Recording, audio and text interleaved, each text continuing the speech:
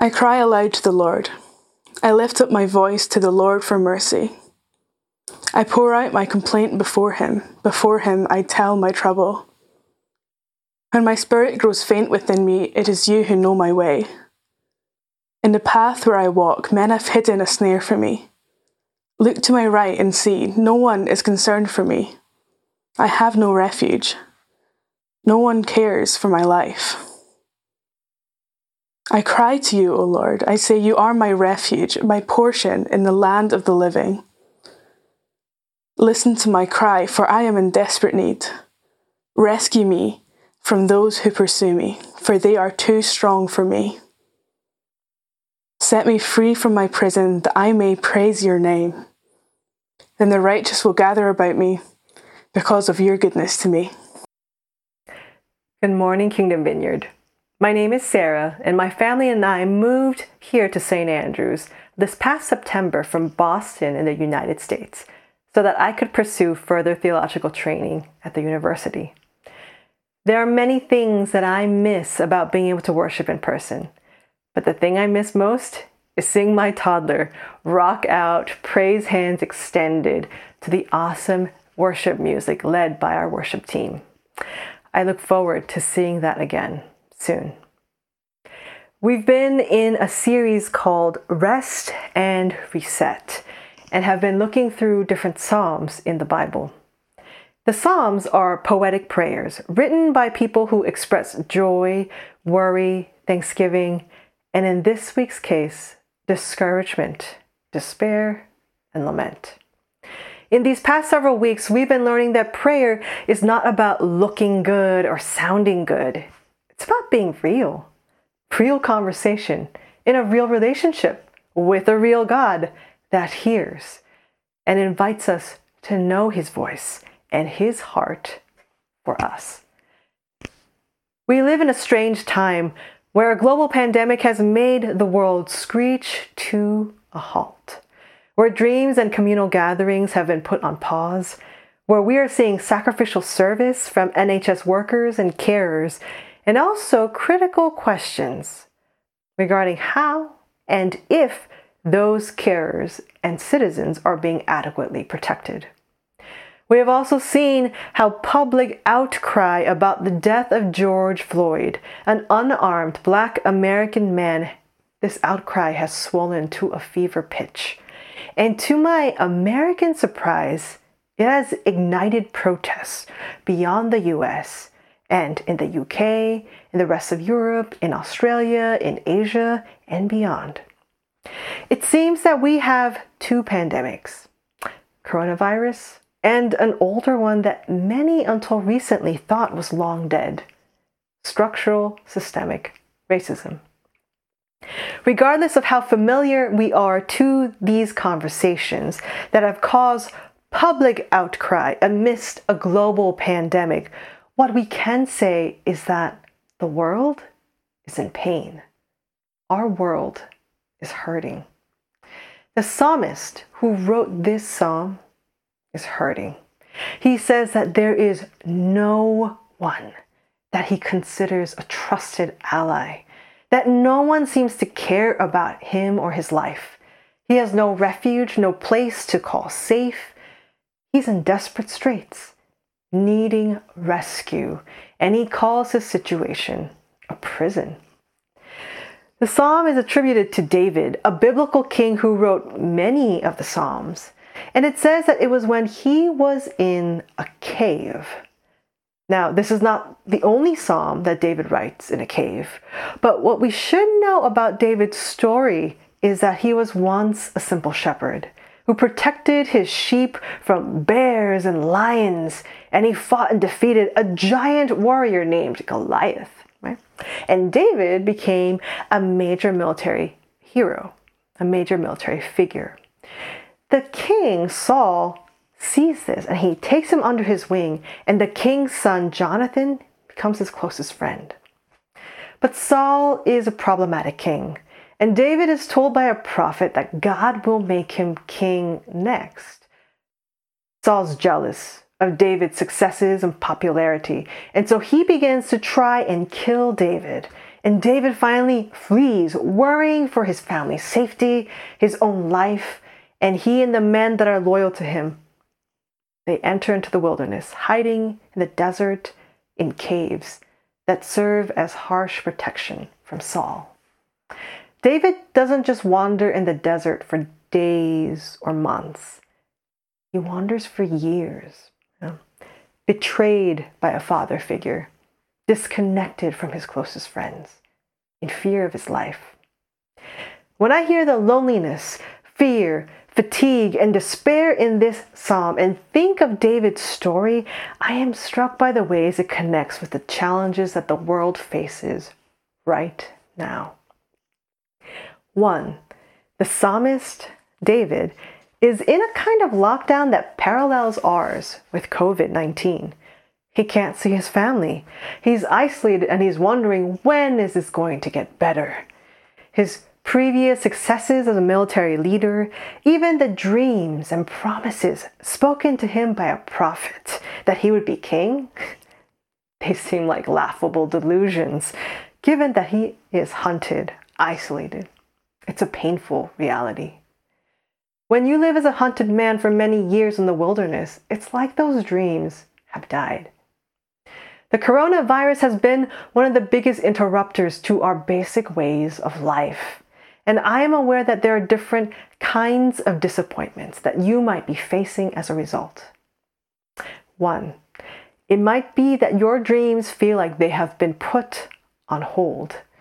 If you are a graduating senior, you didn't get to spend your last month celebrating and basking in the warmth of well-loved friends and the Scottish summer sun on the beach. I'm sorry. The virus's effects on the economy may leave you with questions about whether you're going to find employment. Others of us that have dreamed of promotions at work, of starting new businesses, of building a better future for our families, the stalling or furloughing of these dreams, it's painful. 2, the lockdown may actually expose more deeply existing places of pain in our lives. If you felt isolated and unknown before, you may be feeling even more so now. If home was a place that you grew up trying to escape, being unable to leave is especially painful.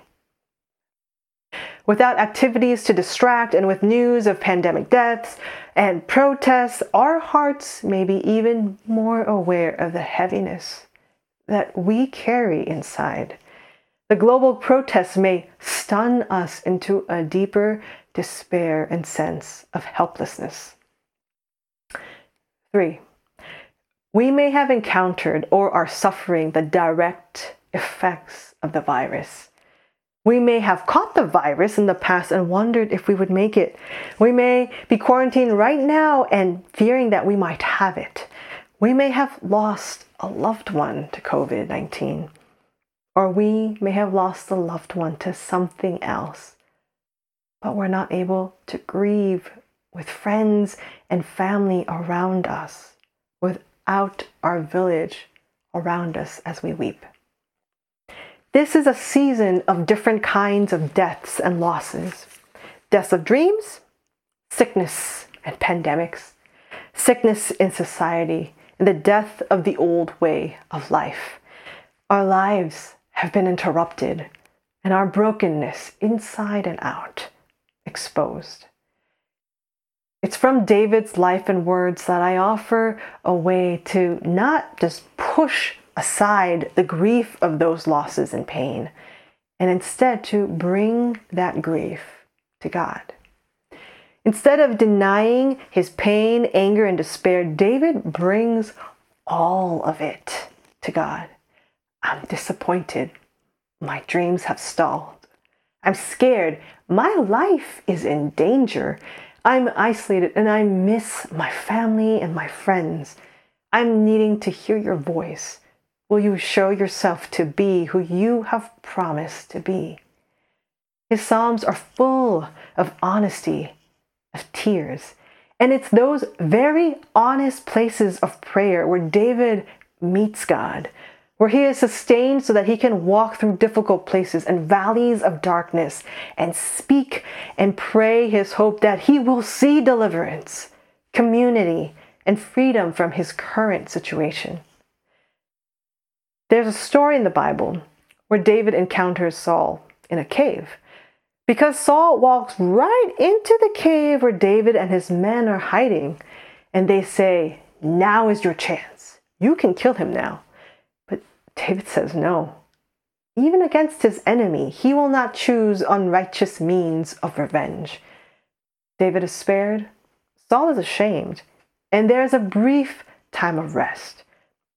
When Saul is later defeated, it's not because David takes vengeance. David, the warrior poet, becomes king.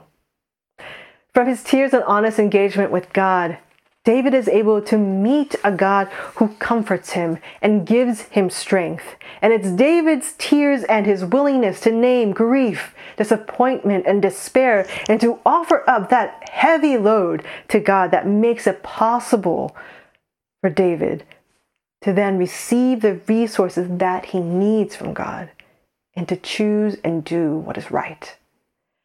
Kingdom Vineyard, one of the most beautiful things about our church is that we believe that God speaks now, that he offers healing now, that when you pray, he will answer now. Jesus says that there will be many troubles in this world, but to take heart, for he is working in, through, and around us. He has overcome the world. And if you have grief, despair, unforgiveness, anxiety bubbling up in your heart, he wants to meet you in that grief, to comfort you, to renew your strength.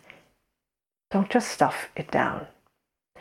I work with and train ministry leaders across the country in the United States in ethnic and racial awareness. And people in that line of work have learned that it is lament prayer that opens up a deeper capacity to hold pain, to love others, to choose what is right and good against the odds, or else you will implode from the inside. Let God meet you as you are, with no pretensions. Prayer is not first a duty. Prayer is our lifeline to a new life that God offers in Jesus. It is from receiving Jesus' resources, receiving from the Holy Spirit, that we will be able to more deeply love others and see others' grief and needs, instead of being swallowed up completely in our own. One of the last Sundays before lockdown, I stood in the back of the room during worship at church. And I had really bad pollen allergies. I didn't want people to get nervous and think that I had the virus. So I stood away from people. At some point near the end of worship, I saw Toby, our pastor emeritus, walk over. And he looked at me, wordless. And he opened up his arms, gave me a brief hug. I don't know if he knew, but what I had been praying was this: Jesus, I know my family is one of the only East Asian families for miles. We're hearing stories of violence towards people perceived to be Chinese in the UK, in the US, people being punched on the street, about acid being thrown on a woman, about a family with small kids, all knifed and sent to the ICU. Will we be safe here?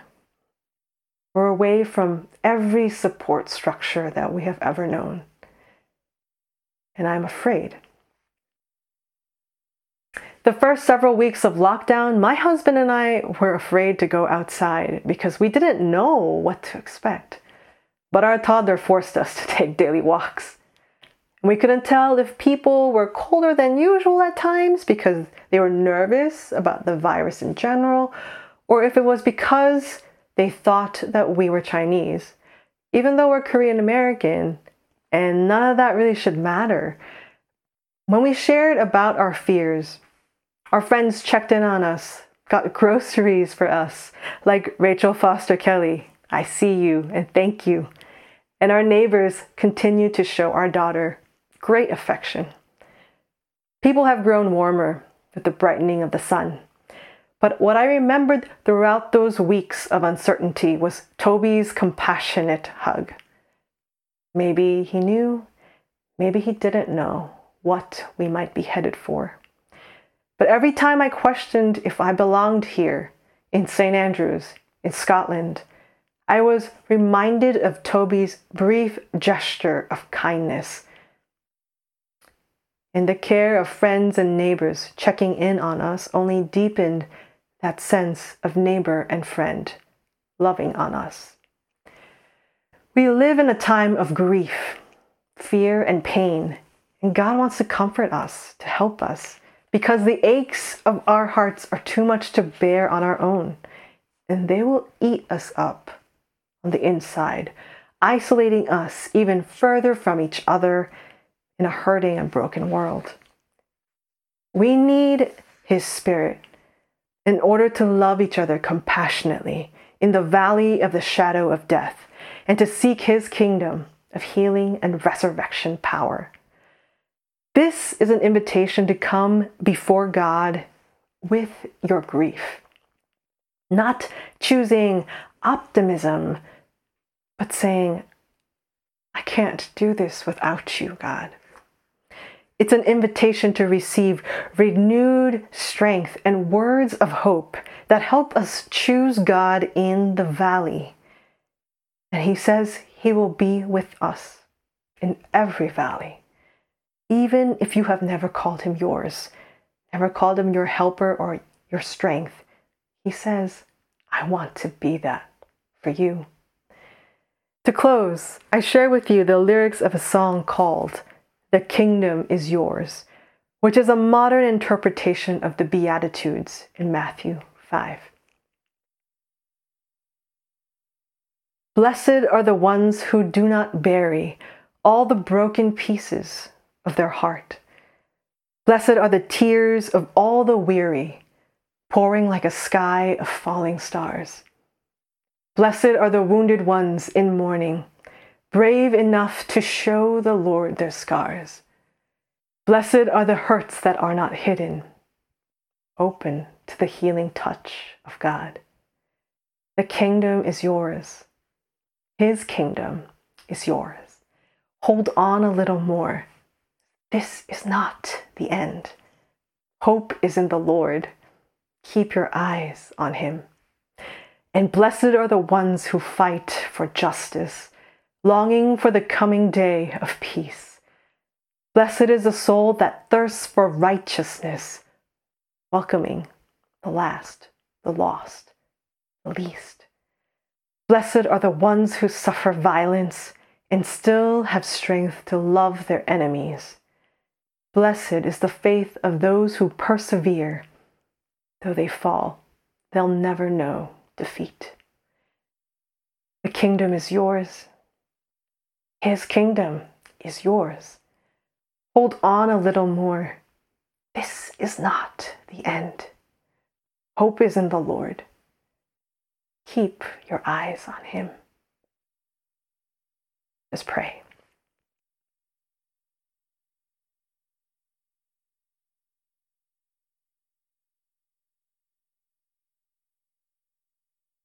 Jesus, we bring you the heaviness that we carry, the grief of loss, our confusion, despair, frustration, anger, unforgiveness, and depression. You say that your yoke is easy and that your burden is light. So we give you what we are carrying. You take it from us. It's too heavy for us to bear on our own. And Jesus, as we pray, help us to see you taking our burdens from our hands. As we hand them over to you, would you show us what you are offering us instead? Would you speak and breathe a word, a picture, a verse, a sense of what you want to give us as you walk with us through the valley of the shadow of death. Come, Jesus. Amen.